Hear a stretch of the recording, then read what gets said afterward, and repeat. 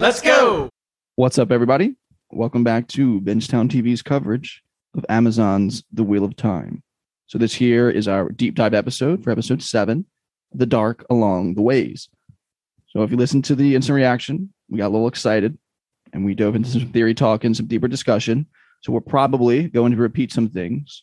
But if you listen to both episodes, you'll be the expert of your friend group. So that's fun, at least. We're basically going to follow the path of the episode. So we're going to kind of talk about all the scenes in the order that they happened, as we kind of struggled to come up with more general buckets to dictate the conversation. So as the episode does, we're going to open with the Blood Snow and our Aiel woman fighting all of those people while pregnant and kicking fucking ass while doing so. That was super badass. And like you guys said on the instant reaction, like one of the coolest just cold openings of any episode of TV. It was just so well choreographed, and she looked like such a badass. That's like one of the best fight scenes I've seen in recent memory. I'd put that on there with The Witcher, the end of episode 1, season 1. Like, it's just so perfect, so clean, believable. It fits with the Aiel reputation, and it was just perfect. I think she Mama Rand is just a powerhouse. Agreed. I think she this is the first time I've ever seen like a 9-month pregnant woman do as much damage as I've seen in this episode. So it was amazing. Talked about a lot in the instant reaction, so I don't really have much else to say, just besides the fact that it's just something that I've never seen done before, and I just kudos to the Wheel of Time execs for making it such a great scene. That woman was actually just a stunt actress or actor, I guess. Mm-hmm.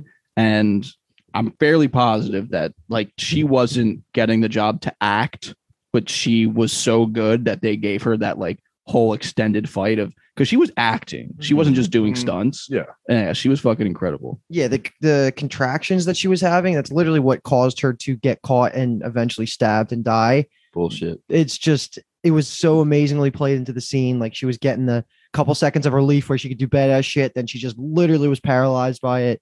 It was perfect. I really liked her weapons too. I don't think I've ever seen like 2 half spear like as a weapon of choice. Like, you usually see like just a giant long spear or like a regular sword, but she was wielding something I've never seen before, which was like those 2 mini spears. So that's cool. Those are the like basically the Aiel weapons of choice. They use short spears like that. Yeah, I've never seen that before. That was really cool. Yeah. And her grabbing the cape, that was just an iconic shot since the trailer came out of season 1, like forever ago. Like, that's been talked about. It looks so cool. Yeah, people have been chomping at the bit to see this scene. Yeah. It's definitely expanded from the books themselves. This event is just kind of talked about in that a baby was born on the slopes of Dragon Mount, and we know that this battle was happening at the same time that the baby was born, but we've never had like this level of description about it. So the creative liberties, I guess you could say, they took were fucking fire. Mm-hmm. It is the Aiel, who is obviously the faction that she's a part of. They're fighting people from Ilion, which is a kingdom that we don't know about. We'll find more about, but it is nice that they threw that in there. They are represented. Their standard is the 9 bees, and on all their breastplates, there's 9 bumblebees. So that's just that's another culture that we will find out more about. So Tam's from Ilion? Tam is not. He just, when the war started, they'll just take recruits, soldiers from pretty much anywhere. Mm-hmm. So he just joined up with the Ilion army, and then he kind of works his way up. Gotcha. He's a beast. And he gets that nice sword. And the last little tidbit, I guess, we can talk about for this scene is that, so they give her a name in the X-ray, but her like warrior name is Shael or Shael, which means one who is dedicated. It's fucking badass. And I think she showed that dedication in this scene. Pretty much embodied. Yeah. Is her name important at all? So her name is Tigraine Mantir. It's not something that's important now, but obviously she's the mother of the Dragon Reborn. So we will end up learning more about her a lot later. Okay. Dedicated to dying. Whoa. Dedicated to pushing that prophesized baby to save the world out. Yeah, that was pretty nuts. That was phenomenal. She's great. I like her a lot. Yeah. All right. So moving into the next scene. So after the opening credits, we actually get, it pretty much starts exactly where episode 6 ends. So we pick up with everyone screaming about Matt.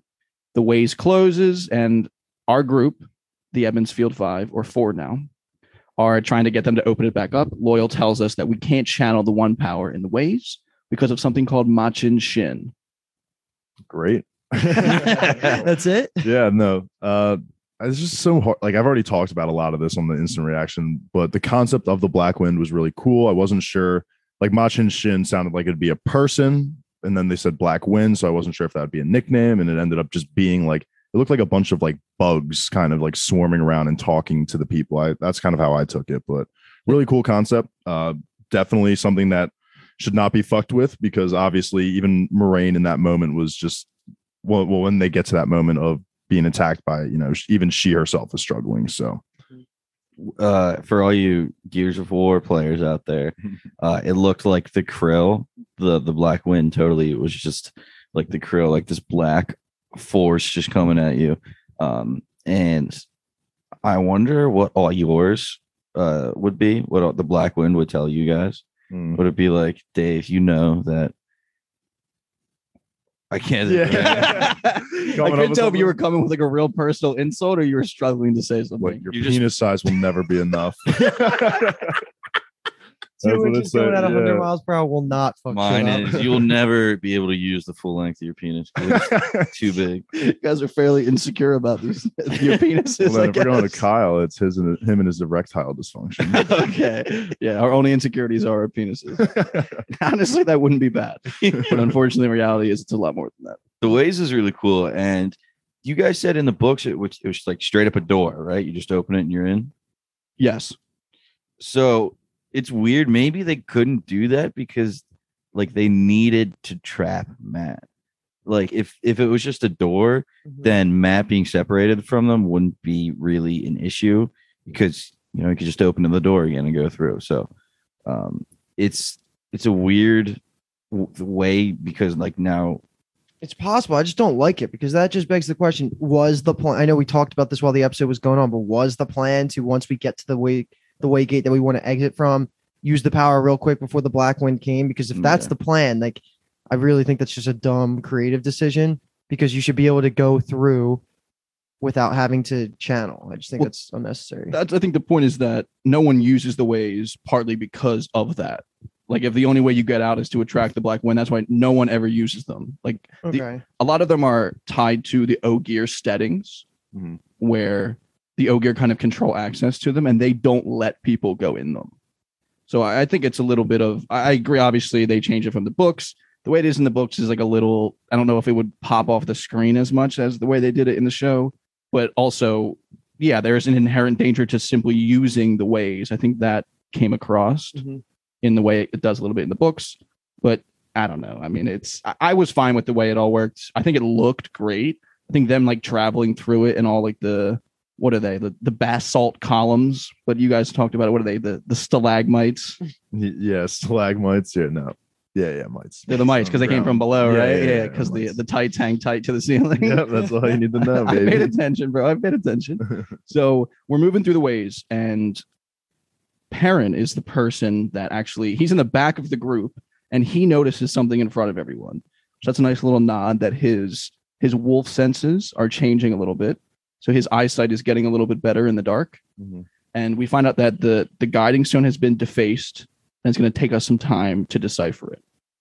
So when we have this break, essentially, because Loyal's like, hey, I need a little patience. So we know, and Rand knows that Loyal's version of patience is more than our version of patience. So they basically camp out for the night. Fuck Padan Fane I'm assuming he had to be the one to destroy the Guidestone, which would to me make sense because if he is a dark friend, and if that Guidestone literally is telling them how to get to the Dark One's like castle or prison, then of course you got to destroy it because you don't want people just casually being able to do that. It could be Padan Fane, but I think it's so now that it's implied that the Trollocs got to the two rivers through the Ways, like episode 1, like you could start jumping to conclusions that it was probably Padan Fane was related to it, but maybe like that time through the Ways is when they were destroying it. So yeah, it could have been just the Trolloc armies in general or him. Maybe it's kind of hard to tell, but there's some cool things subtle things that we get throughout this part of the Ways. And one thing I didn't catch the first time at all was Lan and Moraine's conversation about Matt. Like, what if Matt is the Dragon Reborn? And then like I didn't really put it together, I guess, because I was just like so absorbed in the Ways that Moraine was saying like she cannot let, if Matt is the true Dragon Reborn, she can't let him go to the Dark One because he's just going to completely join him if he is. So I love that about that whole scene. It justifies her sending the Red Ajas through Min after him in case that they do die and none of them were the dragon, because this motherfucker's so corrupted that he's gonna, if he sees the Dark One, he's going to be bad. Yeah. So I liked all like that little line that Moiraine and Lan has between Lan, like that was good justification on the second round through. I also like how Loial here mentions how the ways used to have soft verdant grass, but now one wrong step sends you into a void. I'm just curious as a non-book reader to understand like what happened within the ways that made them become like this. Like if it was the Dark One, if it's someone else who just wanted to like make people not use the ways because they are so strong, like, or not strong, but like so important. And so it'll be interesting to see what happened there in that time. Great question. So let's move on. Can I ask really quickly? They didn't tell us like how long ago it happened, right? Like it seemed like it happened before Loial's time, the way he was wording it. I don't know how they're going to do it, but they're probably going to give us more information on it. Yeah, I'm going to just leave it up to the show to talk more about it. Okay. They're going to play more of a role, so I think we'll let the show talk about it, and then you just kind of keep that in the back of your mind, and then the ways will show back up. Maybe something will happen, and you'll be that Leonardo DiCaprio meme from Once Upon a Time in Hollywood. Yeah, exactly. But I do think I want that for you. It is cool, the idea that it was at one point like vegetation or something, and it was like a forest. I wonder if the Black Wind was always there, or if now because of how it got destroyed and whatever, that it just maybe the Black Wind was the reason it got destroyed. But just me just throwing out ideas.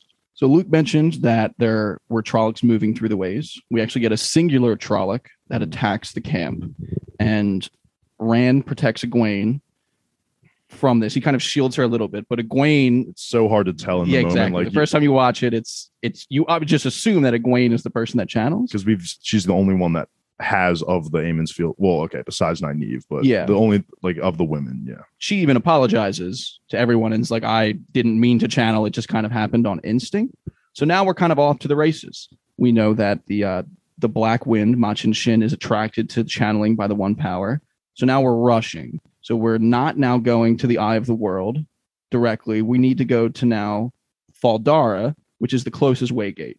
So I think they kept the tension up really good in the ways. I didn't think that they were there that long, but I think it worked well because we just kind of immediately get to this point where, okay, the Black Wind's chasing us and we got to get the fuck out of here. I was actually a little shocked that they get attacked by the Black Wind. Like it makes physical contact with them and stuff. Yeah. Because it's a little different, like how it works and what it can do in the book. So I was too, but can we talk about, just to say what everybody heard. I actually kind of missed what Moiraine heard. Hers was about like not being able to protect the kids. You're gonna kill these people and then call it like justice or glory or in like the name of the okay. Rand was that Egwene will never love him and she's gonna leave him again. Perrin's was more about killing his wife and getting her out of the way because he loves someone else. Yeah. And then Nynaeve was she's just going to hear the screams of all of her friends dying, basically. And Land is, you can't protect her, you'll watch her die. Right. And I guess it's a little ambiguous of whether it's Moiraine or Nynaeve at this point. Still pissed we didn't get Loial's perspective. I wanted to see what they were telling You'll him. never be fast enough. You'll never be fast enough. You slow the group down. That's actually really funny. They might so it'll never become a thing, but we'll get a little more characterization of Loial later, but just very vaguely, Loial is terrified of being married. You're gonna find true love one day. This is your horrible speech. You're gonna find true love. How terrible is that? Loial's afraid of two things. It's basically his mom and marriage. That doesn't surprise me that he would have mother issues and that would transcend to him not wanting to be married. So that doesn't surprise me. That's like because people asked about this online, and two of the answers were basically like, you're about books, like you'll never write a book. That's or like I would have literally like all the books in the world would be burned or things like that, or like your mom's gonna make you get married.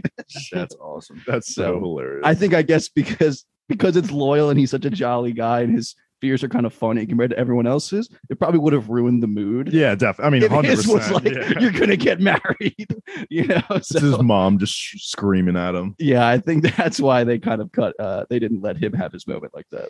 But Black Wind ended up causing Nynaeve to hear her Vision last, and she just freaks out and has like an explosion of power, like she did at the end of episode 4, and that allows Moraine, who's going ham on channeling right now, like bending backwards and shit. She looked crazy while she was like hustling, and she opens the gate, and they all run through, close, and then we're looking at the city of Faldara. Which again, said in the instant reaction, just looked really nice. Just seeing all the different, like, we've only 7 episodes in, but we've already seen so like a lot of this world. It feels like between like Shadar Logoth and you know the Two Rivers and all the space in between where they are now. It's really cool just seeing the different styles of how they wanted to represent each. Field. It's like the borderlands are just a desert, basically. And I it's like the edge. And I want to show you guys a map, so you guys have enough knowledge now through 7 episodes to understand a map. But yeah, it's just like the whole outer edge of the continent that's relevant is just like desert. And I also like the idea that the blight is the reason that it's a desert. So again, I'm wondering if if it used to, again, like the ways just have grass, and if it was actually like a a very more beautiful nation than it already is. So let's have a conversation quickly about the blight while you brought it up, because I have a question. And it might not be answerable because of how different the take of the blight is in the show versus the book. But like, is that shit?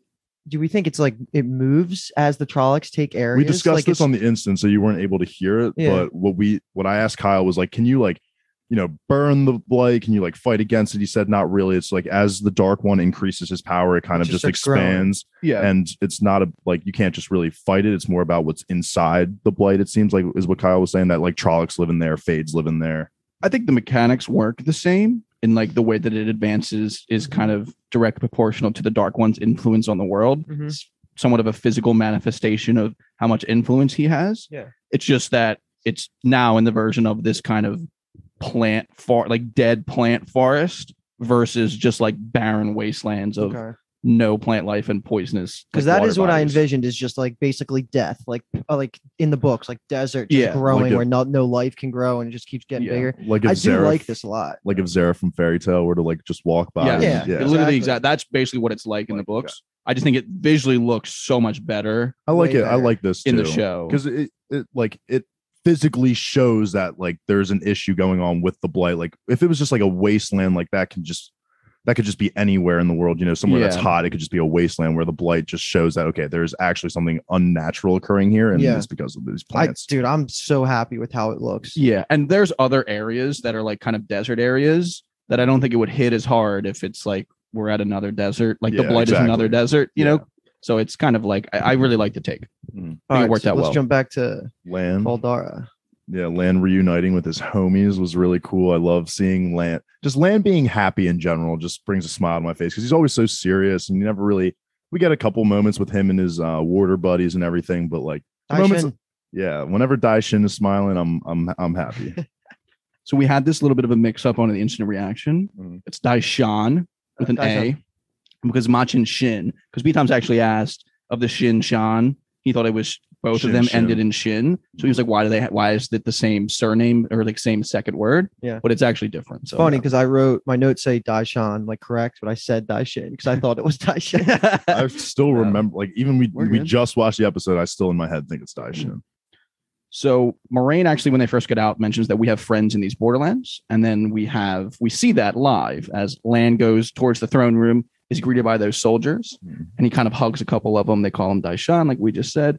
The guy with the eye patch, like I mentioned on the instant reaction, his name is Uno, an absolute legend, fan favorite character. Really? Yeah, the guy with one eye is named Uno. Yeah, it's just Oh, that's so ironic. funny. Yeah. Ironic. I see what you did there. Oh. I see what you did there. Was that on Sorry, Paul. purpose? No. I wish. Well, I made it on purpose for you. So there you go. I would have believed you.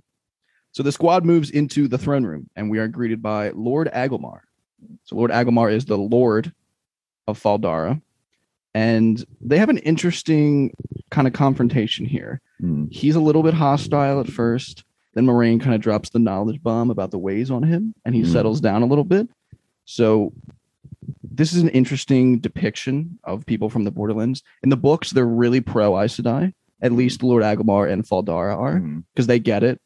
They understand, like they Their know importance. they know the Dark One's an actual thing Hmm. that they kind of fight with Trollocs and Fades and shit. I mean, While- they're right next Yeah, to all of it, so they know are firsthand. the frontline defense of the world basically Yeah. right now. Yeah, and while people in the South think that those kind of things are myths and not real, so they think the Aes Sedai are dark friends because they can use magic, while the Borderlanders actually know what's going on. And that's a perfect segue into something I absolutely love about Faldara. They probably won't say it in the show, but one of the cool things about Faldara's policies, like for the city, is you're never allowed to have your hood up.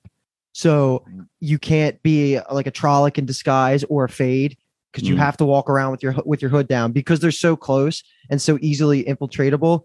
That's just like a cool rule. Like You know, that reminds me of Alice in Borderlands at the beach. Gotta you wear gotta wear a bathing bathing suit. suit. Beat you. Oh, what is the rule?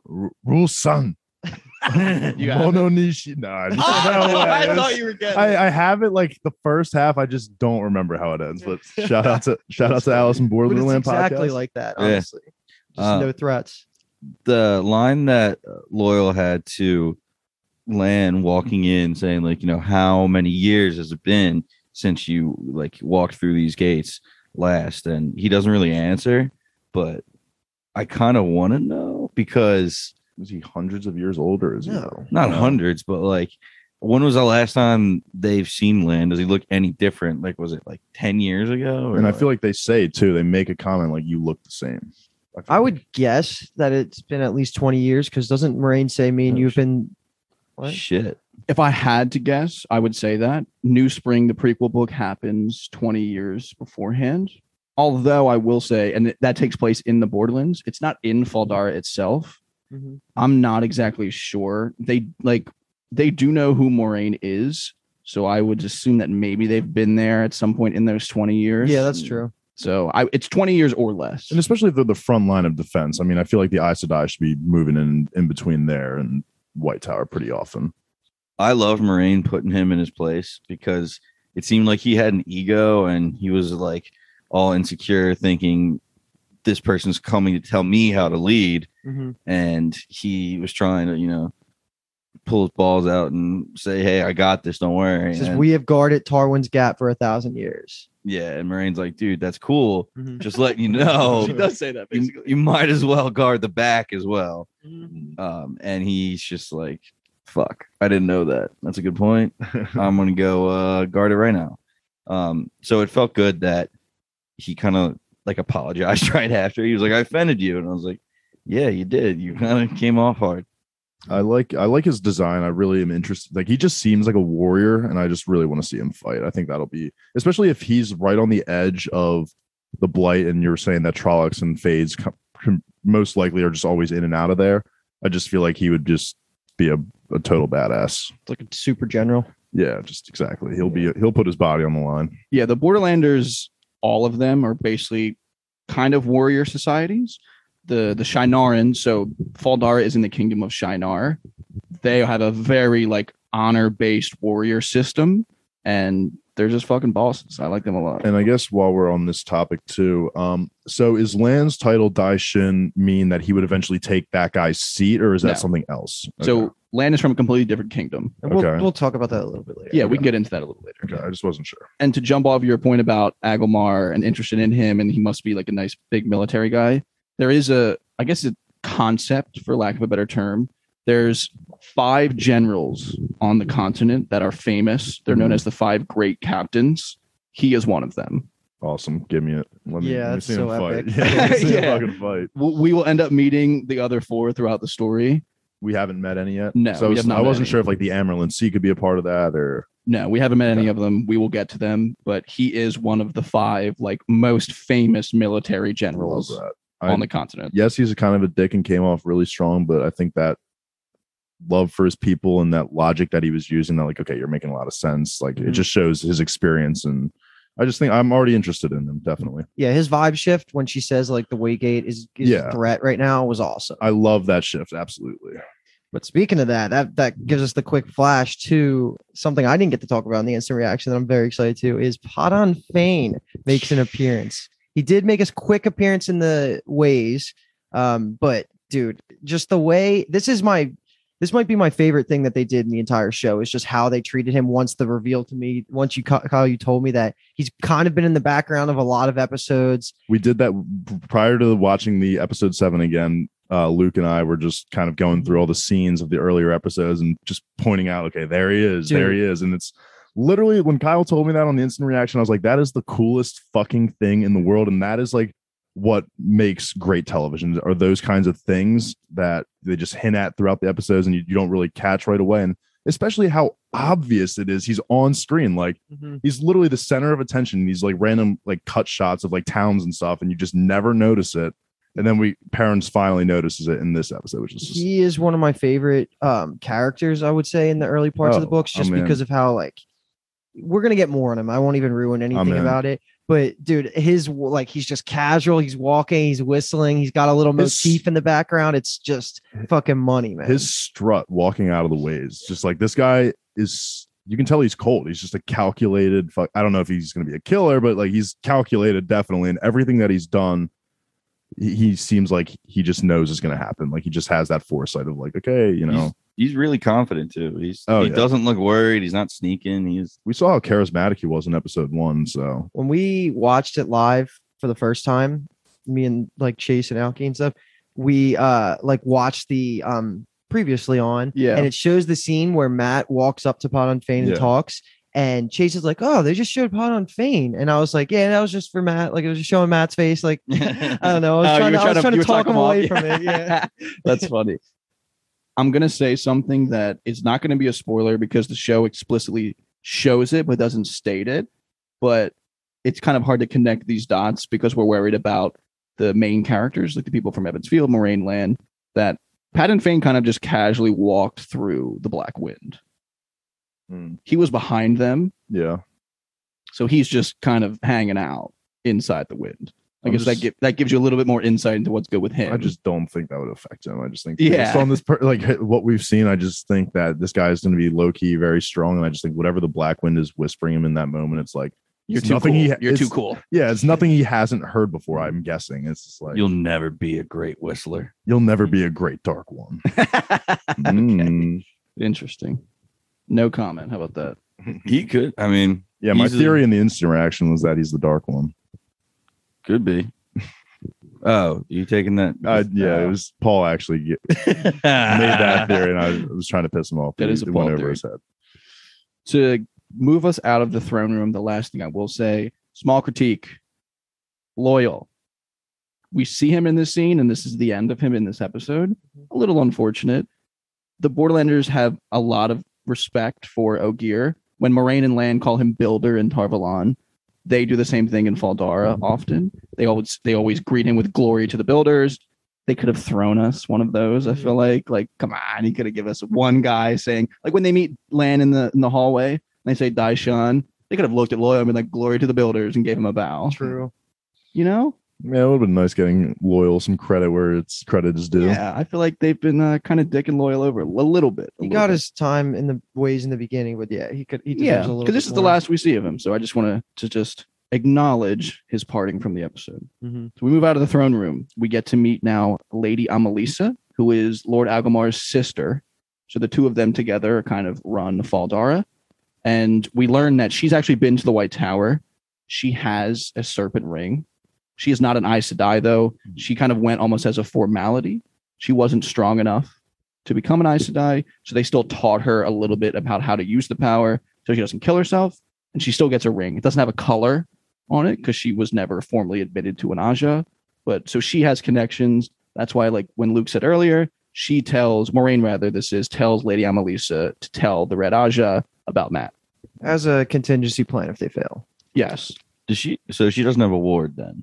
No, she doesn't have a warder. You learn the weave of using the one power to do that, to bond someone after you become a full Aes Sedai. Like they don't just teach kids. So I know, that. And I know the Aes Sedai have gold rings as well. Like since she had one, like is there a gem that gets placed into that ring, and then that would make it official? But so this kind of shows that she was almost at that level. Yeah. So just very. I just think of that gold ring. And we'll get into it for Min's scene, but that's just what it was, either that gold ring or like an Aes Sedai gold ring. So I weren't sure if they were the same or not. Just very quick rundown. When you first get admitted, you're a novice. You work your way up to accepted.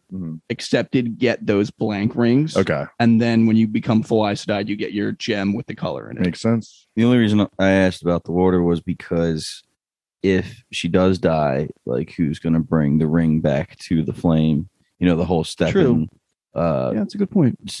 scene that we got before, you know, that was a big ritual and it was a duty for him. So I wonder if I mean, you could ask I the feel same like- question about the Red Sisters because they don't have warders. I feel like the Red Sisters would be responsible for bringing back a fallen Red Sisters ring, and then in this scenario, Yeah. I feel like it would maybe be the brother. The brother would probably be the one to do it. Moraine does say, I think it's in episode 2 or 3, when they're talking about how she can't heal herself. That's why they travel in pairs. Mhm. So maybe I guess it would fall to another Red Sister. It is a good point, though. I guess another point would be that maybe they don't give a fuck about accepted rings. Like, do That's they also- care? yeah. That's kind of insulting, but do they care? Yeah, I guess you wouldn't like, you know, be worthy kind of to be in this Yeah. flame. And I mentioned this on the instant reaction, but for people who didn't listen to that, this is directly related to episode 1 when Moraine and Nynaeve have that confrontation at the sacred pools. And Nynaeve basically says to Moraine, the White Tower turned away my mentor, the Old Wisdom, because she was a peasant from the White Tower. But in reality, what actually happened was that the woman wasn't strong enough to channel. So that's why they turned her away. But then that woman's bias was like, okay, they turned me away because I was a peasant. She passed that bias down to Nynaeve, and now Nynaeve has that in her. Wow. That's why Nynaeve just hates Moraine. That's so annoying. It's the combo of that, and because Moraine is like the face of dragging them out of the village into this adventure. It's not really Moraine's fault, but Nynaeve doesn't always think logically. Yeah, she's got a tude. Yeah, she definitely has a little bit of a tude. In time. Yes. Moving out of the, I guess, the throne room and the talk with these lords, we go to a bar. Everyone needs a fucking drink at this point after dealing with Machin Shin. Before we get there, though, we have 2 quick and very interesting interactions. Dave mentioned earlier, Perrin believes that he sees Padden Fane, Mhm. and Nynaeve shoots him down. If she had only just like accepted that Padden Fane could have walked by, I don't know again, I don't know what Padden Fane is, and I don't know what his goal is in all this. I just assume he's evil. So if they had just accepted that Padden Fane walked by and they like go confront him and like, oh, what are you doing here? Like that, whatever happens going forward could have been potentially prevented by just addressing it there. I think you're like, that's a very I know, that's I know, an it's- audience No, perspective. yeah, it's just totally. I was just like, because it's you just know just he's go, alive. Yeah, just go get him real quick and we'll see. I don't understand why Egwene was like so dead set on, no, you're completely wrong. There's absolutely no. Nynaeve. Nynaeve. Nynaeve. Oh, okay, sorry. Nynaeve was just, you know, no, you obviously are just seeing things like, what do you know? Like maybe he actually did something. You didn't see Padden Fane die, and that's like the big fucking That's the point too. Is she gets taken before the battle's over. yeah, So she actually doesn't know what the conclusion was. yeah. Like it's not. You're acting like Perrin's insane. This traveling peddler is in like a different city, and I don't know. To defend that a little bit, which is crazy because I was on his side a second ago, but now I'm just kind of thinking like Nynaeve also has seen that Perrin and like especially how he's been acting not only from how after killing his wife, but also how he's been acting after interacting with the Black Wind. I think she's just like you're just hearing and seeing things that are just not That's true. Yeah, because honestly, that segues perfectly into the second interaction that I want to bring up is Egwene and Rand. And Egwene notices Rand's being quiet. She's trying to reassure him by saying everything that the wind said was a lie. It's not true. And on the second watch, you realize that that's actually a lie because the wind tells him that he's the Dragon True. Reborn. Yeah, And he is thinking that in his head at this moment. You obviously don't know this when you first watch and see the interaction. But on your rewatch, you know that he has those thoughts in his head. And he knows that she's wrong when she says that. When you say it like that, I wonder why there were lies, but then we all of a sudden get this one truth from the Black Wind that it's like you are the Dragon. well, Reborn. the What Black was the Wind. lie? It's not always lies. It's just I guess yeah, saying they're like things yeah. I mean, that so could be it was, true. that is his biggest insecurity at the time, essentially, is the combo of losing Egwene and him being the Dragon Reborn. Mhm. He does have doubt in him at this scene, but we know that it's actually the truth. Mhm. Yeah, and if one's true, why would the other not be? So, you know, Egwene really could like maybe not love him back as much as Rand loves Egwene because you know if him being the DR is true, that might be true as well. Also, as soon as they got out of the ways, like you see Rand crying and like a tears rolling down his cheek, and Egwene's like, "Hey, you okay?" And you're thinking like, "Okay, you know, it's just he's worried about Egwene," but that was actually him like kind of coming to terms, like the beginning of him Yeah. coming to terms and struggling with fuck. Like He's getting close. I would agree with you though, Dave. I guess I did go a little far in saying it's a lie.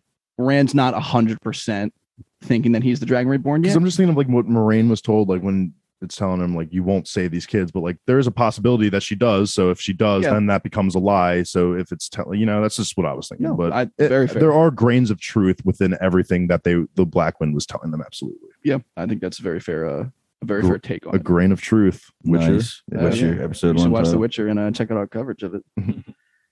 We get into the bar now. So the squad gets these much needed drinks, and Moraine goes up to the bar itself, and we meet Min. Luke, do you want to talk a little bit about dude, Min? Min's the best, dude. I love her so much. Like her character in the book is just so great, and they do a great job of showing what her power is. She is a seer. Shout out werewolves. She can just literally look at someone's face and images pop into her head. I was so curious at how they were going to visualize this. They did a great job of it. And one of my favorite lines that she says, and it might even be in the second conversation later, is that the clearer the images are, the more important that the people that she's looking at are to the pattern, aka like Tavir, basically. So I love that. And when she's talking to Moraine, she gets she's a lot older than she is in the books, and it's a little weird. Like they aged her up, and we meet her a little bit later than normal, but same things apply to her. Like there's no real major changes for her character. She gives these quick foretellings, I guess, for each of our 4 main characters sitting at the table. Because Nynaeve, oh no, who's Matt's 'cause Matt's not there. Yeah, Matt's yeah. not there. She, Yeah. Just a very quick small thing. When she views Matt in the books, great. It's Yeah. so fire what she says about him and what it she comes sees up like becoming. it's so early in the books, and Yeah. she sees like Ruby Dagger. She sees the dagger before Yeah. he grabs the dagger. You see that in like chapter 4, and you're just like, Yeah. what the fuck does that mean? It's Wow, cool. that's pretty Yeah. cool. Yeah. And I guess we can just establish that they're not visions or whatever. It's just their viewings. They call them viewings. Mhm. And it's a completely separate skill / power than the one power. Okay, that was literally about to be my question. Yeah. Was are there can there be multiple seers, and if so, can some of them be guys as well? I Like, think she's just a unique entity in this world, and that's what she says to, like, Moraine assures her, I'm one of the only people that knows your real deal, like what's going on with you. I haven't told this people from the White Tower. If they knew what you were, you would either be dead or locked up and like studied and stuff like that. She like blackmails her a little bit Yeah. there. It's kind of fucked up. Moraine's a little ruthless. Yeah, she's kind of. I mean, use that that power is incredible. Use that shit. This is the time to use it.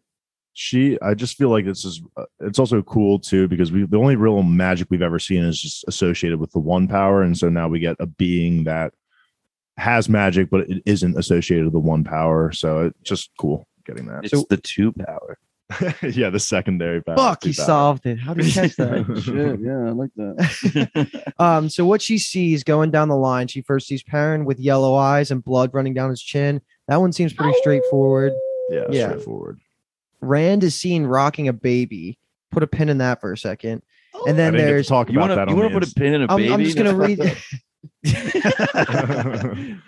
And then I guess by design they turn the camera away from yeah. the table. Those Yeah, fuckers. and then What about the Min- girls? Yeah, She says, Min "What about the proceeds to girls?" say the back-to-back girl foretellings and says white flame and a ring of gold. So first back to Rand's thing. What the fuck do you think that is? I didn't get to talk about it. Kyle did a good job of holding me off because I was about to get into it on the instant reaction. I So I tried. didn't get it. I didn't get to talk about it. Hold me back. So mine's a long shot. I just, like we said, these viewings can either be like metaphorical or like kind of very real, like with Perrin's with the eyes and fangs. To me, I think the child is going to be Rand's kid, but I think that when we see shows like this with a lot of like femininity and just female dominated societies, I always feel like pregnancies and childbirth are always like a huge thing for people, and that in those moments, you can usually sometimes tap into some powers, like based off what I've seen in old shows. So I'm just thinking if the child itself is just like is also going to be destined for something, and that like I don't know. I just think that there's going to be some metaphorical thing here, but I think Rand will also become a father with Egwene. So on the second rewatch, I realized that the baby has like dark black hair, Okay. and that kind of confused me because if you're an Ayuman I assume that's like a dominant trait is the red hair. So if you have a kid, most likely it's going even with not another IEMN. If you have a kid with somebody 50% IEL. well, yeah, it's is your hair gonna be red 100% of the time? Like, is it the dominant trait? So I don't know if that necessarily had to be Rand's kid. It might be like somebody's one of the other ones that just dies or something like that, and he just like take care of it. I have no idea. Could just be a metaphor that Rand is daddy. Yeah, Rand is daddy. What do you have to say about the Rand and baby scene? I think we should all collectively watch and find out. Okay. I mean, It's feel certainly a change. yeah, I feel like I don't even know what that is. The other and so I three can are probably freely guess. I was going to say, honestly, a lot of the viewings that happen in book 1 that you know about, you have no idea what they are yet because you're only beginning of book 4. Yeah, So a lot of them have still yet to come. yeah. you can guess. That vision meant nothing to me, so I'm gonna put a just dart throw on the board because I think Look at him throwing darts at a baby now. pin him, dart him. I don't give a fuck. I actually like what Paul pointed out there that the kid didn't have red hair. So I'm leaning towards that could be Lan and Nynaeve's baby. That could be. I mean, Egwene has black hair too, so it could have been. That's not gonna be Egwene's baby. I don't think it's his baby. I just don't think it's Rand's. I think it could be Rand's, end game fostering a kid, and it could be of one of the 5. It could be Matt. Matt's not having a fucking kid. Egwene and Perrin's kid because they get together. That would be crazy. I'm guessing Nynaeve and Lan's kid. I don't know. Maybe that's what happens. You like that? I said this on the instant reaction too, and I try not to shoot down theories because I like the speculation, but no, Paul, that is not Oh, happening. come on. I thought you loved the, Perrin actually has a thing for Egwene. I guess I can't say without 100% certainty that the show won't make Perrin knock Egwene up. Yeah. I will stop watching if that happens. So All you can right, put that on the And then board. the other two. You can fucking Yeah. pin that to the board that I'll stop watching if I'm throwing a Perrin dart at. if Perrin fucking knocks Egwene up. All right, let's go to the girls' visions and guess who is who. White Flame for me, it's just Nynaeve. Episode 4, Logain compares her powers to like a flaming white sun. So boom, White Flame is Nynaeve. And then the ring is the gold ring is going to be for Egwene, who I always had thought would be like a Aes Sedai, definitely potential for Amyrlin's seat. I think between in this generation of Aes Sedai, I think it's either between her and Nynaeve for the Amyrlin seat, but I think that's just associated with Egwene, with her becoming eventually an Aes Sedai member. Okay, Paul.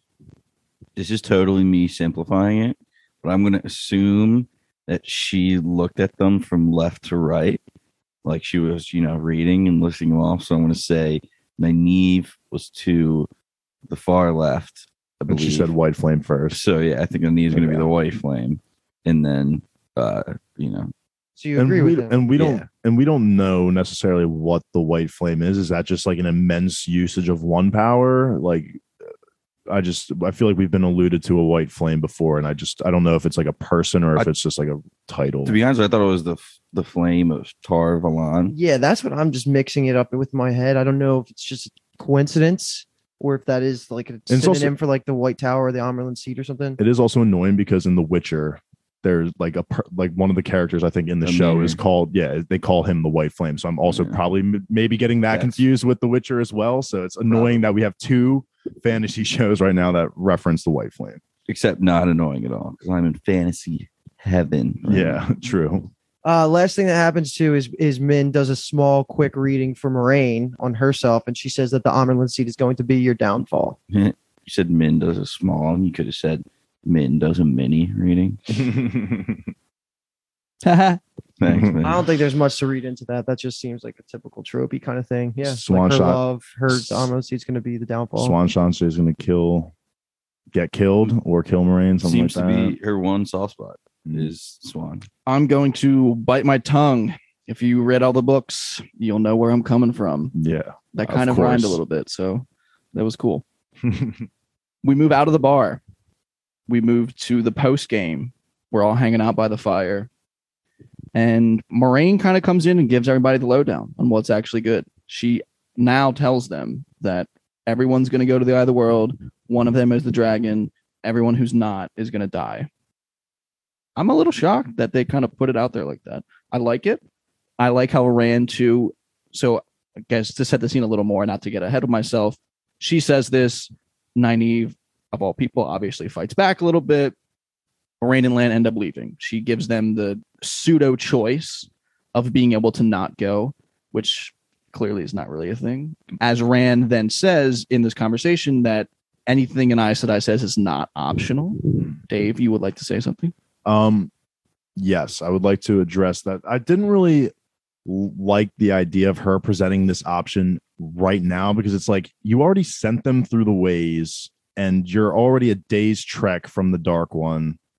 You're going to tell them now that, like, Well, that's specifically because she thought Min was going to give him the answer. yeah, okay. I would that's actually push back on that a little bit. She thought Min was going to give them the answer after they took the detour to Faldara, because they were going to go right to the Eye of the World. That's very true. Faldara was a detour. And then once they went there, she was like, oh, let me go to Min to double check, I guess. As an option to save 3 of them. To like save 3 of this, them, yes. like this speech should have been given at the before they went into the ways, and then this would have made Matt stand. They weren't going to go, though, is the thing. I mean, I don't know. Egwene they seems pretty asked. always on board of like, I'm going to do this because this is greater than us. So like, I feel like even if she did present it then, like Egwene, no matter what, would have gone in, and then maybe Rand, because Egwene goes in, is like, I have to defend her, follows. Well, my question is, what changed between them first going into the ways and now with Moraine's decision to tell them? Because they didn't know. Egwene literally asked before they went into the ways, well, what's going to happen to the rest of us? Like, the Dragon Reborn is going to face off. What's going to happen with the rest? Moraine says it's impossible to tell for sure or certain. Yeah. Basically dancing around the answer. So, like, what changed between then and when they accidentally go to I think For who are you saying? Like, what do you mean by what? Like, For for the group. Moraine? For the group. what changed in Moraine's mind that she was like, I don't want to tell him now. And then later on, she's like, okay, I'm going to tell him that they might die. I think it was because tensions were really high at that point in time. She just needed to, like, everyone was so confused on what was going on. And I think she's just like, okay, I can see tensions are building. Let me just lay it all out. Watching Shin too. I think that's a great point as well, Luke, that Machin Shin is kind of teasing her with the say that she's going to get them all killed. Part of me, Gotcha. this is obviously taking an assumption because it's never really shown. I think Moraine has an idea of who it is. She doesn't know for sure. And I think she's kind of putting this ultimatum out there because she thinks that whoever is like Actually, that someone we'll else just is say- having this internal conflict about it, which is Rand, is going to then say, fuck, okay, Okay. like it's me. Like they're going to talk about it and work it out.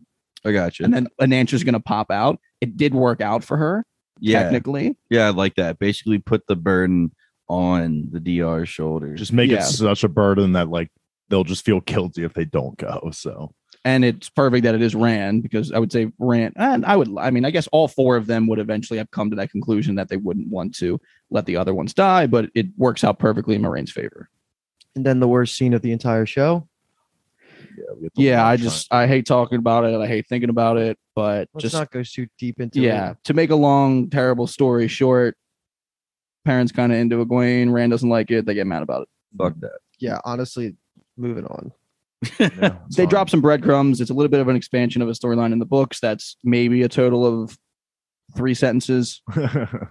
I don't know why they did it. In my head, an Amazon exec was like, add tension. So they did so.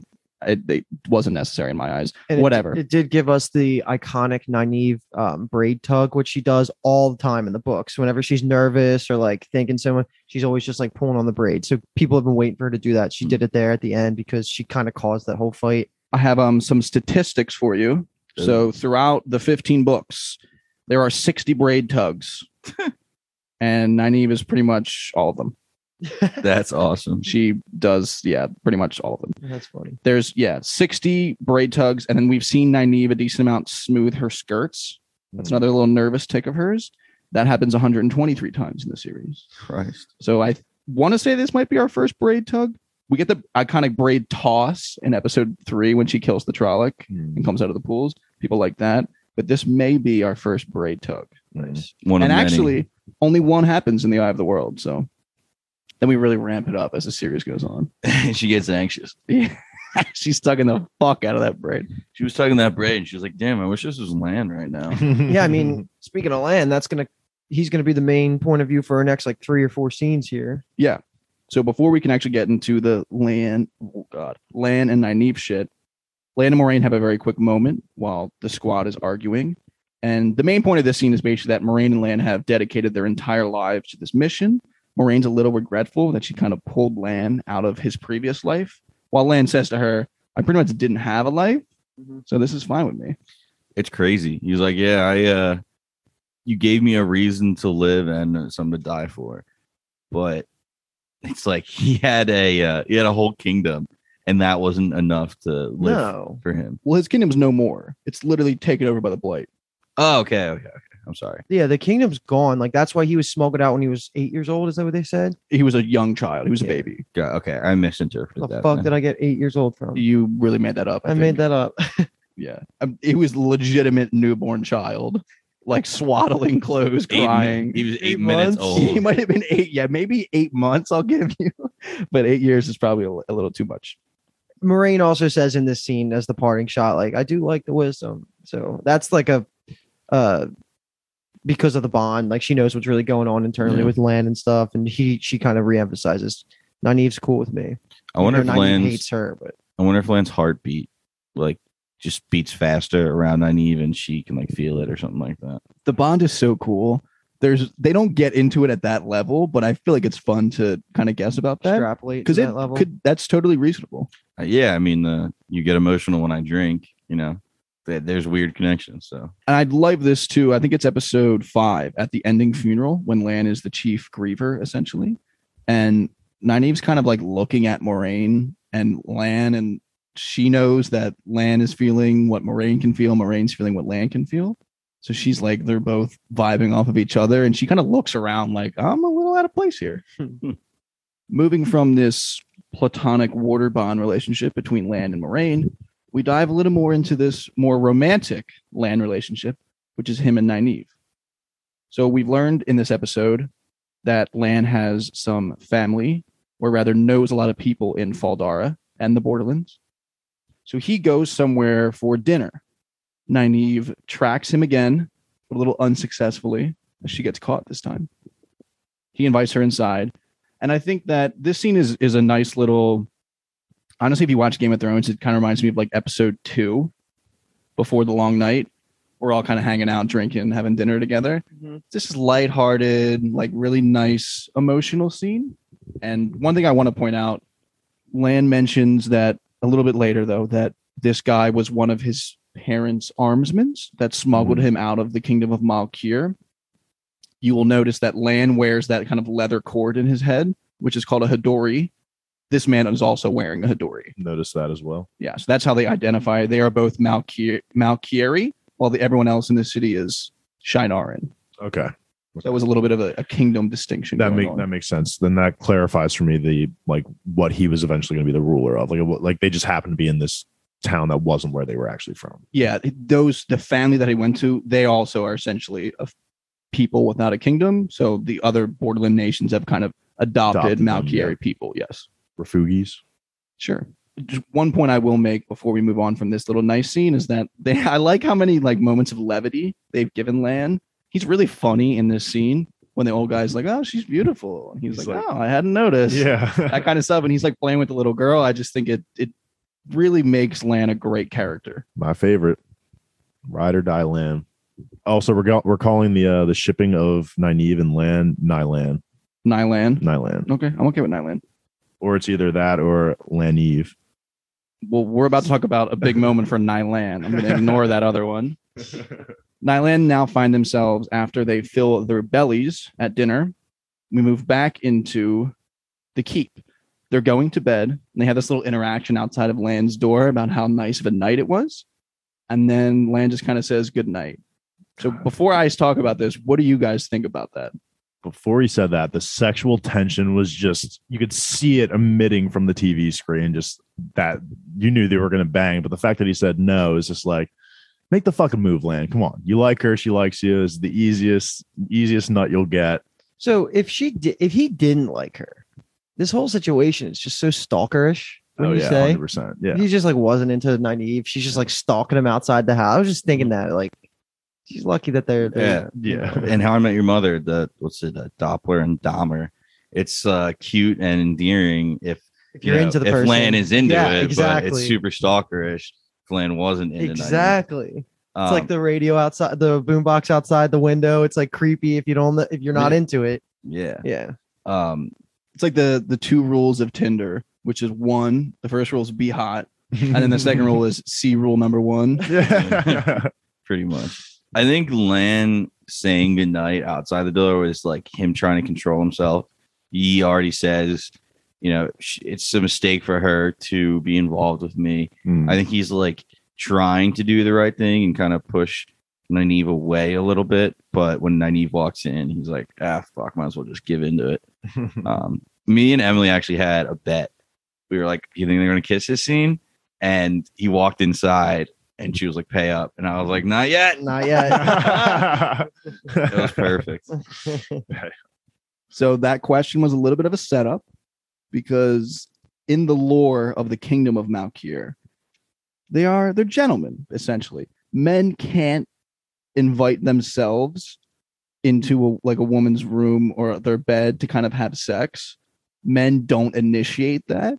The women have to initiate sex. What an advanced society. Yeah, so they got consent on 100,000 trillion. In Yeah, what Malkir. the hell? So that I don't know if they were really hammering that point home, but I think that was an aspect of it. Okay. In that, That's really cool. that's a big part of New Spring when people like women come on to land and like people like will make jokes like you could totally bang her and shit, and he is like the Reserved. honorable man in his head of like needs to be like a formal request almost. I like that side of it. I need consent. I like it that more than him being reserved, to be honest. But I think Paul nails the second half of it too, in that he is fighting his own urges of he knows that his lifestyle that he lives is not meant for being in love with someone. But I mean, when she came in the room and it was pretty much like her, She came in the room. her basically inviting herself in and being like, we're going to bang. Mm-hmm. From his culture and custom, that's like green light. All right. And also he's got to realize too that Nynaeve has been told that she's like the strongest channeler in like over 1,000 years. So at that point in time, it's like, sure, I could protect her for a little bit, but at some point in time, like this woman could absolutely destroy me. Do you not hear yourself talk when you say that? Like at this point in time? No. And then at some point in time. And also, I guess a fun little nugget that pops up in New Spring that relates to this because they bang. Yes. Lan is a fucking animal in the bedroom. Podrick. That's canon. Damn. That's fact. 2 inches going 100 miles per hour, man. He's got more than 2 inches. That's canon. Confirmed. As well. Yeah. Is that confirmed in the books? I'll confirm it. Did we pretty much cover Malkier though? Like, do we want to talk more about that? Like, just the kingdom that got overcome by the blight, and that's why Lan doesn't. He's a prince to a kingdom that no longer exists. He's a king. Oh yeah, now he's a king. His Everyone's parents are dead, so he's the king. He is Yeah. a king, which That's is even cool. There's more history to that I think will let the show develop. Mhm. There's more stories about what happens to that. So I think that's pretty much, we talked about it a lot. So I think we can move past it. And they did smooth over the idea that Nynaeve was freaking out post nut after about Moraine and Lan's connection. Yeah, They smoothed that over. Like that's when we get that connection, a description, and the background on Lan as it well. was a great charismatic move by Lan saying, like, I'm owned by her in the same way you're owned by the kids. in Yeah, Edmund's Field. I like So- that quote a lot too, because it confirmed for me as a viewer, like I wasn't sure entirely what their relationship was, if they did love each other, because they've taken baths together before, but now it makes sense that it's all platonic. Lance a suave motherfucker. My favorite character, man. I This love him. episode, we get it obviously in episode 5 with the whole emotional friendship stuff and the funeral. This episode more from like that familial Joker, Mhm. like smooth lines. This happens in the books. They're in Faldara, and it's from Rand's perspective, and he's watching Lan interact with people, and he literally says he's like an onion. He has so many layers. No way. I swear to God. I was listening to the audiobooks recently doing my reread, and it popped up, and I was like, holy fuck. That's so good. That's the Shrek line. Like that's B. Tom Spartacus. Like I was like, that is so fucking funny. So Lan's an onion. That's canon as well. All right, I'll take us to this last conversation before we go through the final sprint, because this is just a quick makeup between Rand and Egwene. This just undermines the whole fucking thing. Like, what was the point of throwing in that love triangle just for it to be smoothed over like this? Because they basically bang right after this.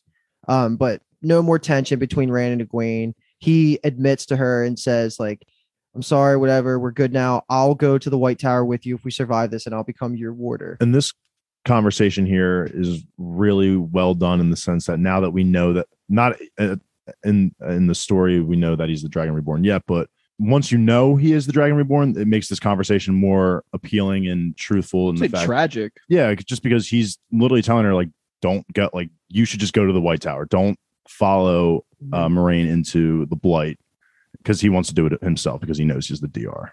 And I think the line, I don't want to lose you, on the second watch has kind of two meanings, in that you first watch it and it's like, okay, I don't want you to die.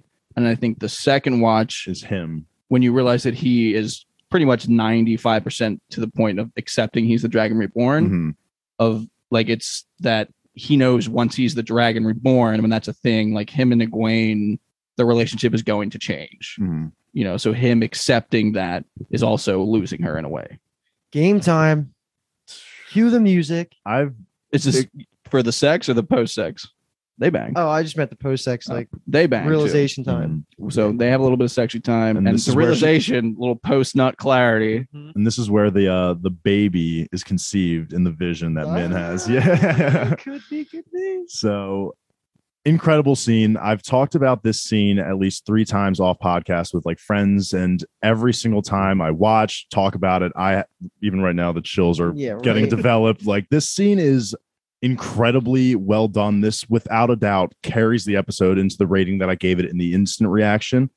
It was a 9, but we'll go back and do that at the end to revisit of that. course. But holy shit, man, this was just like piecing together everything that we've learned about Rand so far, and finally just getting the reveal that this man is the Dragon Reborn and this is our fucking protagonist. Let's Mhm. fucking go.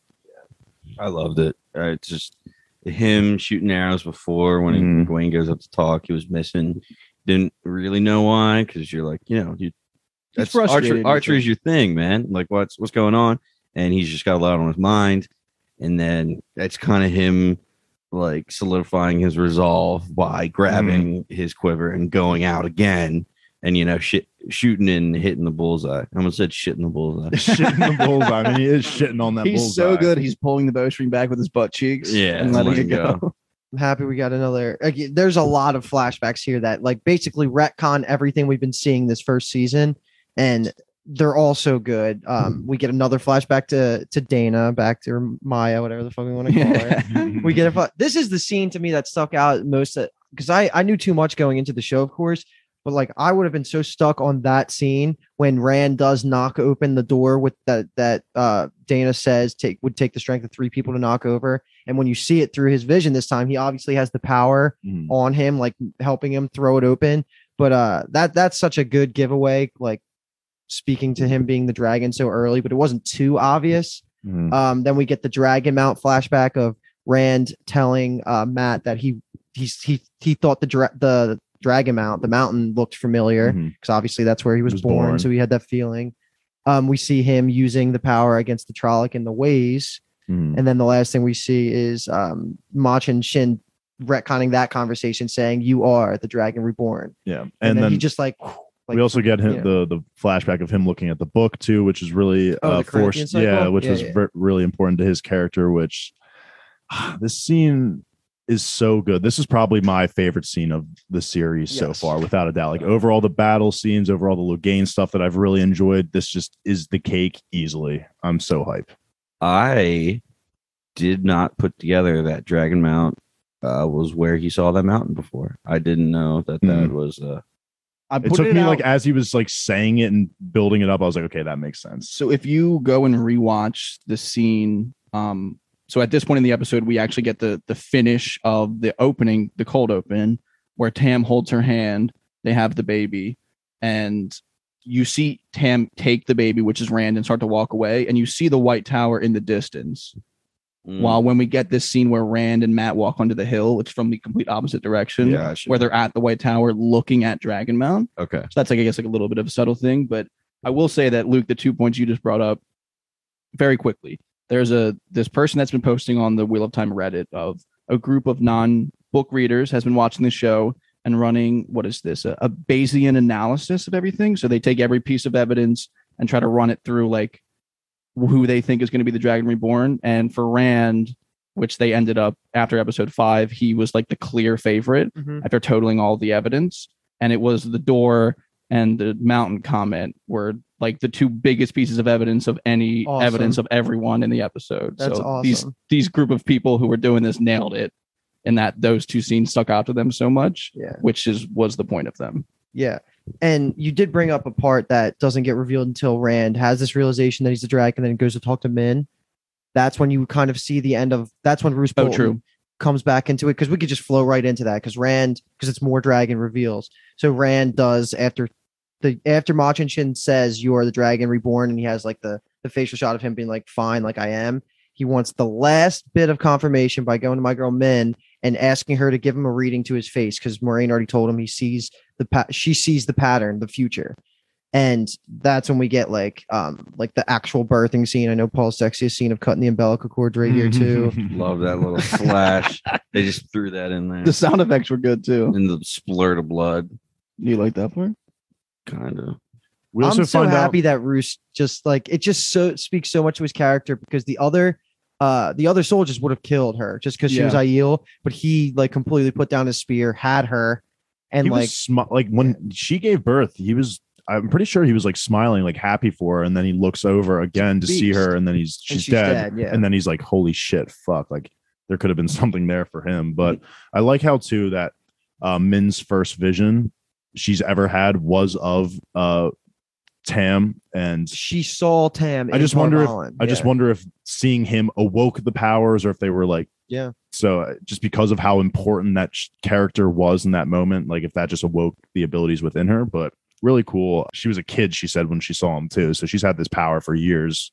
I love the idea of her seeing Tam holding Rand and that triggering this ability in her. Imagine being a kid and seeing that and just being like, beautiful. That means nothing to me. Seeing snow and blood like emanating from this person who I'm assuming she was probably like 8 years old, and 8, huh? I don't know why. That's so funny. Why? Luke had said while you were actually out of the room that he was like, I guess Lan might have been like 8 when he left Malkier. That's hilarious. But she said kids, so that was like the first thing that came to my mind. But interesting. Really well done.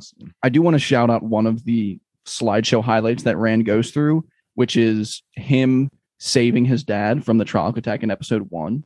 That's an iconic scene from the books.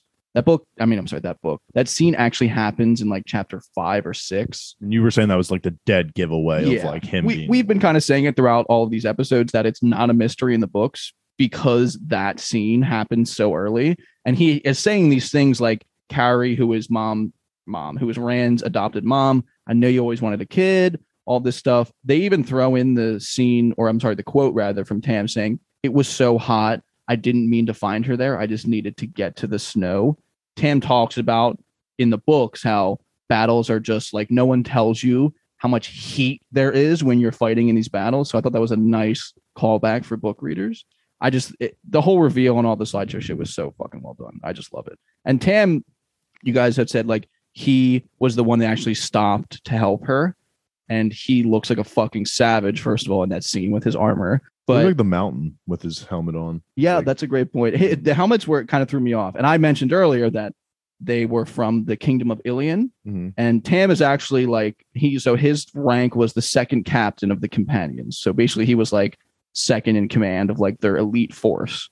Nice. So I just love putting respect on Tam Althor's name. I might have been jumping a gun a little bit with that reveal, but I just fucking ride with this guy so hard. I love it. I just got a text 1 minute ago from Tori. Fucking Rand is the Dragon Reborn. I love that. That's all caps. That's perfect, so good. Perfect time too. Because I was talking to her about it last night too. And I was like, oh, she was like, me and her were talking a while. She was on episode 5 last night, so she binged the 2 episodes this morning. She's loving it. Kyrie's 5 deep. He's loving it. God, my heart is so full. I know. That's so amazing that everyone's been diving in and loving it. But one more thing that Min tells Rand is I don't know if he says like, what else do you see or whatever, but she says, I see rainbows, carnivals, and 3 beautiful women. So the first 2 parts. Yeah. Yes. Okay. For the first 2 parts, I have this slight spoiler of a plot line that is that's going to happen revolving around carnivals or something, or a circus or some shit. So maybe that's that, but I have no idea what the fuck that means. Rainbows could be like, I'm split between it being an actual viewing or a throwaway line, or her like fucking with him, because but she's the Three like, Beautiful Women can't be. well, the Three Beautiful Women is legit, but I think the Rainbows and Carnivals, part of me thinks that that's like like her fucking with him, because he and then asks her like, do you see the eye of the world? And she goes, yeah. And he's like, do I make it? She doesn't answer. And he's like, okay, I didn't think so. So they, that was her like being sarcastic. So the carnival thing is not like circus related. Like that's not anything. Small spoiler, there's a carnival plot line in the story at some point. I mean, there's 14 fucking books. There's going to be some wild random plot lines. It could be. Okay. That's There's what potential, I was just asking. but part of me also thinks that the Rainbow and Carnivals was like sarcasm, because it was probably directly opposite of what she might actually see, which is him getting fucked up at the eye of the and world. it could, based off what you guys are saying, it could just be a nod to the books also. Like if they don't cover it in the show, here's a nod to the books that the carnival is something. Yeah, I was split between the two spots, but let's talk about Three Beautiful Women. Put it on the board. Who is that referring to? This is like coming as a shock to me, because I don't know how I missed this quote. So I'm really like, I have no idea what that means to me. Like I think Three Beautiful Women, boom, Egwene's one, two other ones, I have no fucking idea. Same with you. You call Nynaeve not beautiful? I just don't think she fits the profile of like what the context was implying there. Like, what do you think it was implying? You think it was more of a sexual thing? Yeah, like it might be like he has three quote unquote suitors, I guess, like potentially who he would end up with and have that baby. And so I would assume Egwene would be there. I don't think Nynaeve would be one, because that's a mother figure more so, and I don't think there would be love there. So I don't know who the other two would be. That's just my guess. One might be. What's wrong with you? We're right at the end here. That was good. I have no idea. It's definitely not Matt's mother. She's not. Fair. Maybe Chota's mom. Oh my god. No, I have no idea. God, if anyone understands that reference, hit us up. You're getting some merch. Yeah, we'll give you so some funny. money. We are in for a wild ride on what the Three Beautiful Women mean. That's all I will say. It is one of the cornerstones of the entire series, and it is such an interesting plot line that it's going to be crazy to see how they do it. And I don't know why this came into my head at this moment in time, but I'm also thinking of I can't believe am I the only now one I'm that now hears no it now every I'm being time? now I'm more I edit so- all the episodes, so I hear it I all hear the that time. I hear you Okay. say it all the fucking time. I say so at the beginning of every time I begin a new point. It's So my- I cut it's some okay. of them. It's my Some of braid them. tug. All right, Yeah, I get do over the it. same thing. I sprinkled them throughout. At this point in time is my braid tug. All right, Yeah. so I'm a little anxious. That's Yeah. all. I'm thinking of Hercules and how the three women of like death, essentially, you know, the people who are cutting the strings of people's lives. Yeah, the three they are cedars. They share an eyeball, right? Yeah, so I The don't. string won't cut. Yeah, yeah, exactly. So I don't know if maybe there's some like Greek mythology related thing going on here with three women being a symbol of death, or you know, something like that. But that's just what came into my mind. I have no idea. Those why. women are definitely not beautiful to me. Okay, that is also true. So You're very beautiful to me.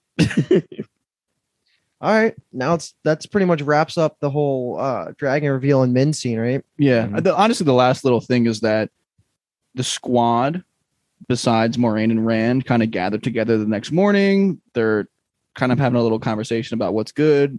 The people from Evans Field, the kids, quote unquote, have now had their resolve that we're going. End of story. Land comes in, kind of ruins the party, and is like, Moraine mashed the bond. She's gone. And they're like looking around. Oh shit, process of elimination. Rand is no longer here. And then we get the scene where Rand knocks on Moraine's door, says, it's me.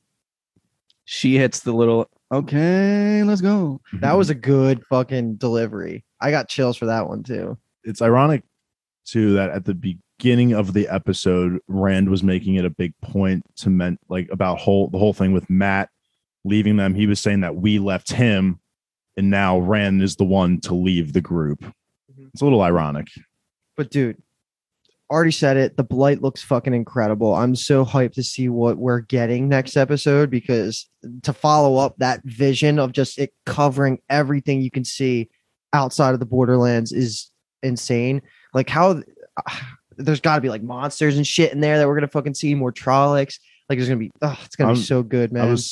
We're so spoiled because we got the episode 1 to 6 screeners. So we got done this episode, and I was like, all right, after the recording, let's watch 8. Like I'm so ready, and I was like, oh shit, we gotta wait. Like what is waiting for us? I hated that. I think episode 8 is gonna be unbelievable. I don't even know what to expect with the Dark One, the Blight, and Eyes of Ember. Yeah, we haven't seen the man with the eyes like Ember in a while. It's been a minute. Yeah, they haven't had any dreams or visions, at least that they're showing. Which is kind of makes sense because they said they only started happening again when they weren't with Moraine, and Moraine said, "If you're around me, I'll protect you." Is that a book thing or is that a show thing? She says like she blocked. Didn't she say like no? If you sleep near me, I'll fucking block the. Because in the scene when they first when the bats had come out of like Rand's mouth, yeah, doesn't she say if you're near me, I'll block the? I thought she said, just let me know when that happens. I might have just been pulling some book stuff there. Yeah, I mean they do have dreams when they're kind of sleeping in the same inn as her in the books. So I don't know. But isn't that before she knew? Yeah, I get they do not tell her. Yeah, about the dreams, kind of they try to hide it from her, but I don't know. Because there's like a loose system that's kind of like the Magicians, where there's like wards you can put out. So I think they sometimes do that in the books. You can protect your dreams a little bit. We're not really there yet. Okay, that's kind of more of like an advanced level of channeling. Okay, that obviously these people just learned this season that they can use the power. So I'm just curious I just want to get like a quick thoughts on Rand and Moraine together traveling alone through the Blight, because I feel like Rand and Moraine have kind of butted heads a decent amount throughout this season. Episode 2, when he kind of blows up at her, there was talk episode 2 that was the first moment where she started thinking in her head, like if she was on the podcast with us and after every episode we asked her like, who do you think the Dragon Reborn is, she would have kept saying Rand from that point, because like the way that he blows up at her. But I'm just curious if episode 8 is obviously going to start off, or at least at the beginning of the episode, it's going to just be the two of them. I'm just curious what you guys think of that pairing happening in episode 8. Very little to no small talk. Yeah. They just do not seem like the chatty type together. I think that I'm sorry to interrupt you, but there was some meat left on the bone from Loyal's knowledge that he could have talked about in the ways that I'm kind of hoping that Moraine and Rand's conversation will bring out.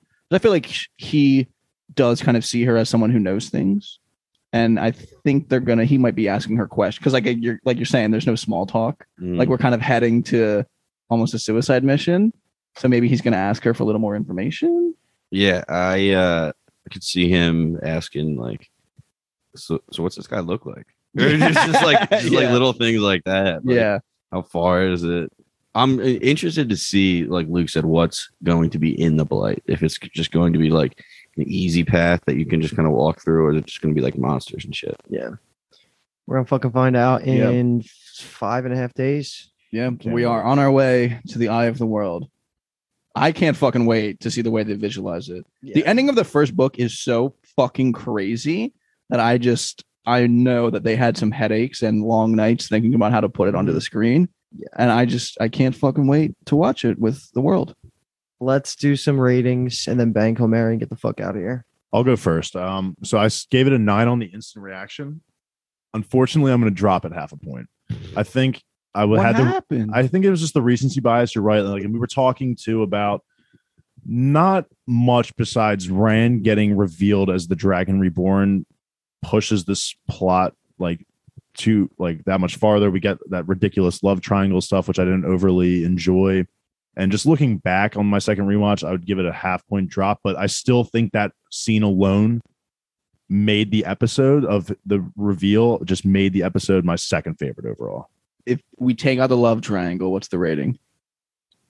I would probably be safe giving it a 9. I think. It would be. I think that half comes from like the love triangle and just yeah. Okay. So. I'll go next. 9.5 out of 10. I think it was the best episode of the season. Just take out the love triangle. It was perfect. Padan Fain was a savage. The Aiel fight, like with the mother giving birth, that was stuck out so much for me. And then of course, like the dragon reveal was chills both times, both when you get the visions of Rand realizing And then when he says to Moraine, "It's me," like all of that was amazing. Plus the blight, plus fucking Faldara, everything. This was the best episode ever. Yeah, I'm gonna increase my rating from the instant reaction episode. I'm gonna go up to a 9. I'm over the love triangle now. It's in the background. I don't fucking care, I guess, anymore because we're never gonna talk about it again. Lord Agomar, like I said, is kind of a boss in the books, and they made him out to be kind of a dick. So I don't love that, but it's definitely a 9. The Dragon Reborn reveal, I was legitimately tearing up when I first watched it. The second time it hit me just as hard. The fucking ways, all of the the Machin Shin was great. Faldari was great. Oh my god, Land's background was way. great. It was fire. I did say it was like on the instant reaction. I said it was tied for my favorite episode with 4, but like it's easily these two on top of the world. For I me. think if I had to pick, since I gave both 4 and this a 9, would be a 9.1, while 4 is a 9. Yeah. Okay. I'm gonna give it a 9. Everything you guys said. Padden Fane reveal was just great. Dragon Reborn reveal obviously is first thing you think about now when looking back at this episode. I loved the ways. There was just a lot of cool concepts in here. There were some sexy times. Everybody was getting laid besides Perrin because his life sucks. No, he hooked up with Jill. Oh yeah, true. Oh shit! I was like, Jill. Who the fuck's Jill? Oh Yeah. shit. Yeah. His hand. You left. If you get that reference, shout us out. We'll give you some merch. Are you fucking Perrin jerking off? And we'll give you free t-shirts. Do you like jerking off? Here's a t-shirt. But yeah, I mean, 9. This is phenomenal. I'm hoping 10 just blows it out of the water, though. I'm so ready for this finale. Mm-hmm. Speaking of everyone having sex, before we get to the BKM, there was a really funny tweet that I'm sorry if this was your tweet. I do not remember what your Twitter name is, but it was hilarious. They were watching with a non-reader, and they were joking that they expected when Rand goes to knock on Moraine's door that Loyal would be laying in the bed because like everyone else was getting laid this episode. And just the image of Loyal fucking Moraine is so funny to me. God, dude. Okay, moving into BKM. Yeah, we're going to do a little BKM real quick. We are going to do pairs. We are going to do Egwene and Rand. We're going to do Nynaeve and Lan. And then the third pairing is Moraine and Swan Sanche. So you gotta marry, kill, or bang both of them. This is so tough. I'm going to be honest. And I'll start. Unfortunately, I have to kill. This pains me with every fiber in my being to kill Lan and Nynaeve. What? Damn. What is the reasoning? The other two pairings are just to me so much more important. I think obviously Rand is the Dragon Reborn, so gotta keep him alive. So we'll just get into the rest of it. So I'm going to bang the threesome of Moraine and Swan, and then marry into Egwene and Rand because, like I said, Rand is the Dragon Reborn. Can't kill him, so that pair is done.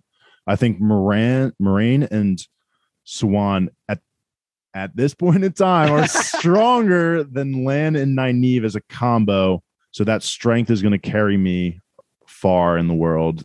And so I have to unfortunately kill my favorite character.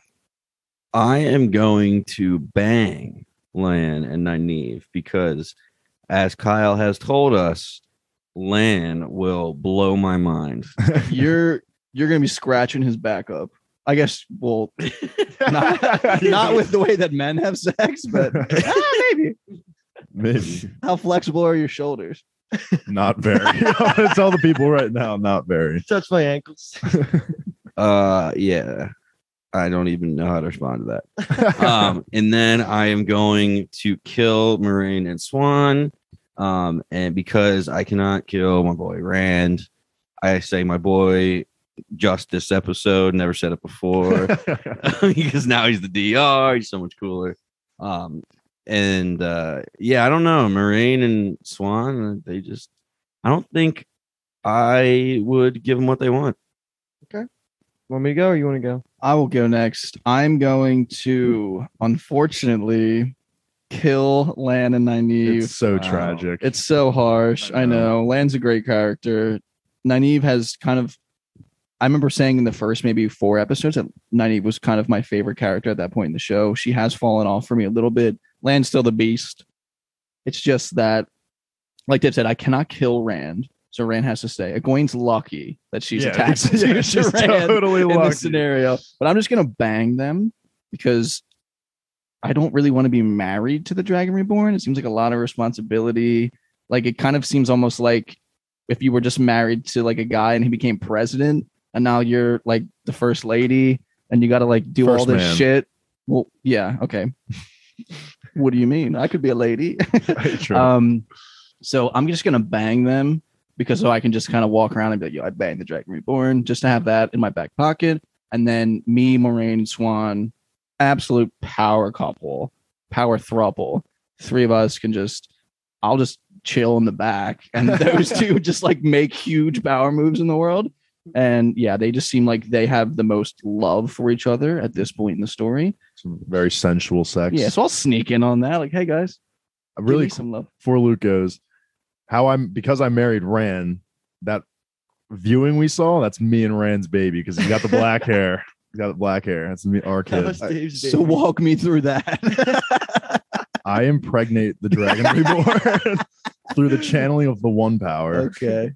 I go mad eventually. I don't know. I don't know if that's not possible.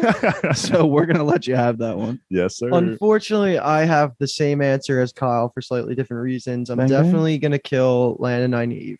That was the first decision I made. Yeah, that was unfortunately it was the easy one. I'm banging Rand and Egwene because they're the hottest, in my opinion, like collectively. I think Mhm. Rand's fucking beautiful. Egwene can get it over the other, whatever. They're the Yeah. hottest. They're the youngest. That'll be fun. There's something about Egwene's nose. And then I'm definitely going to marry Swan and Moraine because, one, they're never going to be able to lie to me ever. Great point. Mm, And yeah, I kind of want the power. they can mislead you. They can mislead me, but so could everyone else. That's so true. Yeah, they can Land, also Land would can never, lie. Land would never No, mislead. but I can't lie. I want the power. I want to be behind Yeah. them. They could just. doing I will shit. totally be their warder. Yeah, the exactly. sex you would have with one power included would Yeah. probably be pretty Dude, you crazy. just crank it up to like what? I guess 3 at that A point. little weave Plus, in the butt. I'm never not. I'm Let's- never. Let's settle down over there. The BKM always goes off the rails. A little weave in the Whenever butt. there's men involved in the BKM with us, it always goes off the rails a little bit. Put that on a I- t-shirt. I- A little weave in the butt. I- A little weave in the I butt. appreciate how free we are with our sexualities when we're together like this. Love it's like it. Lan and Steppen when they were in episode 5. I hope just the chatting pe- about it. I hope the people can genuinely enjoy this segment and not be like these 4 are just fucking out of their minds. Just know I will never kill Moraine if she's in a bank home. I don't care who it's up against. I killed her so easily. What an episode. All right. Episode 7, The Dark Along the Ways. In the books, we finally have our DR. So we've lost our DR guessing segment. Honestly, I'm a little upset about that because it was fun to see how wrong they were every week. Never guessed Rand one time. Yeah, that was kind of a blast. So we'll have to maybe think of something else to get the laughs off for me and Luke at this point. But we really appreciate you guys listening all the way up until this point. If you did both the instant reaction and the deep dive, fuck yeah, you are a legend. You're an OG Binge Town homie. If this is your first time listening, or maybe your second or third, and you're a little apprehensive, check us out on Instagram and Twitter, Bingetown TV. Subscribe to us, please, on whatever the hell you listen to podcasts on. If you're on YouTube, totally subscribe to us as well. We have a Patreon, patreon.com/Bingetown TV. We cover a metric fuck ton of shows at this point. This is flirting with our 200th episode. So just stick with us. We'll find a show you like. If you're liking us so far, we're going to keep going. Adios. On your knees. Carwin's Gap.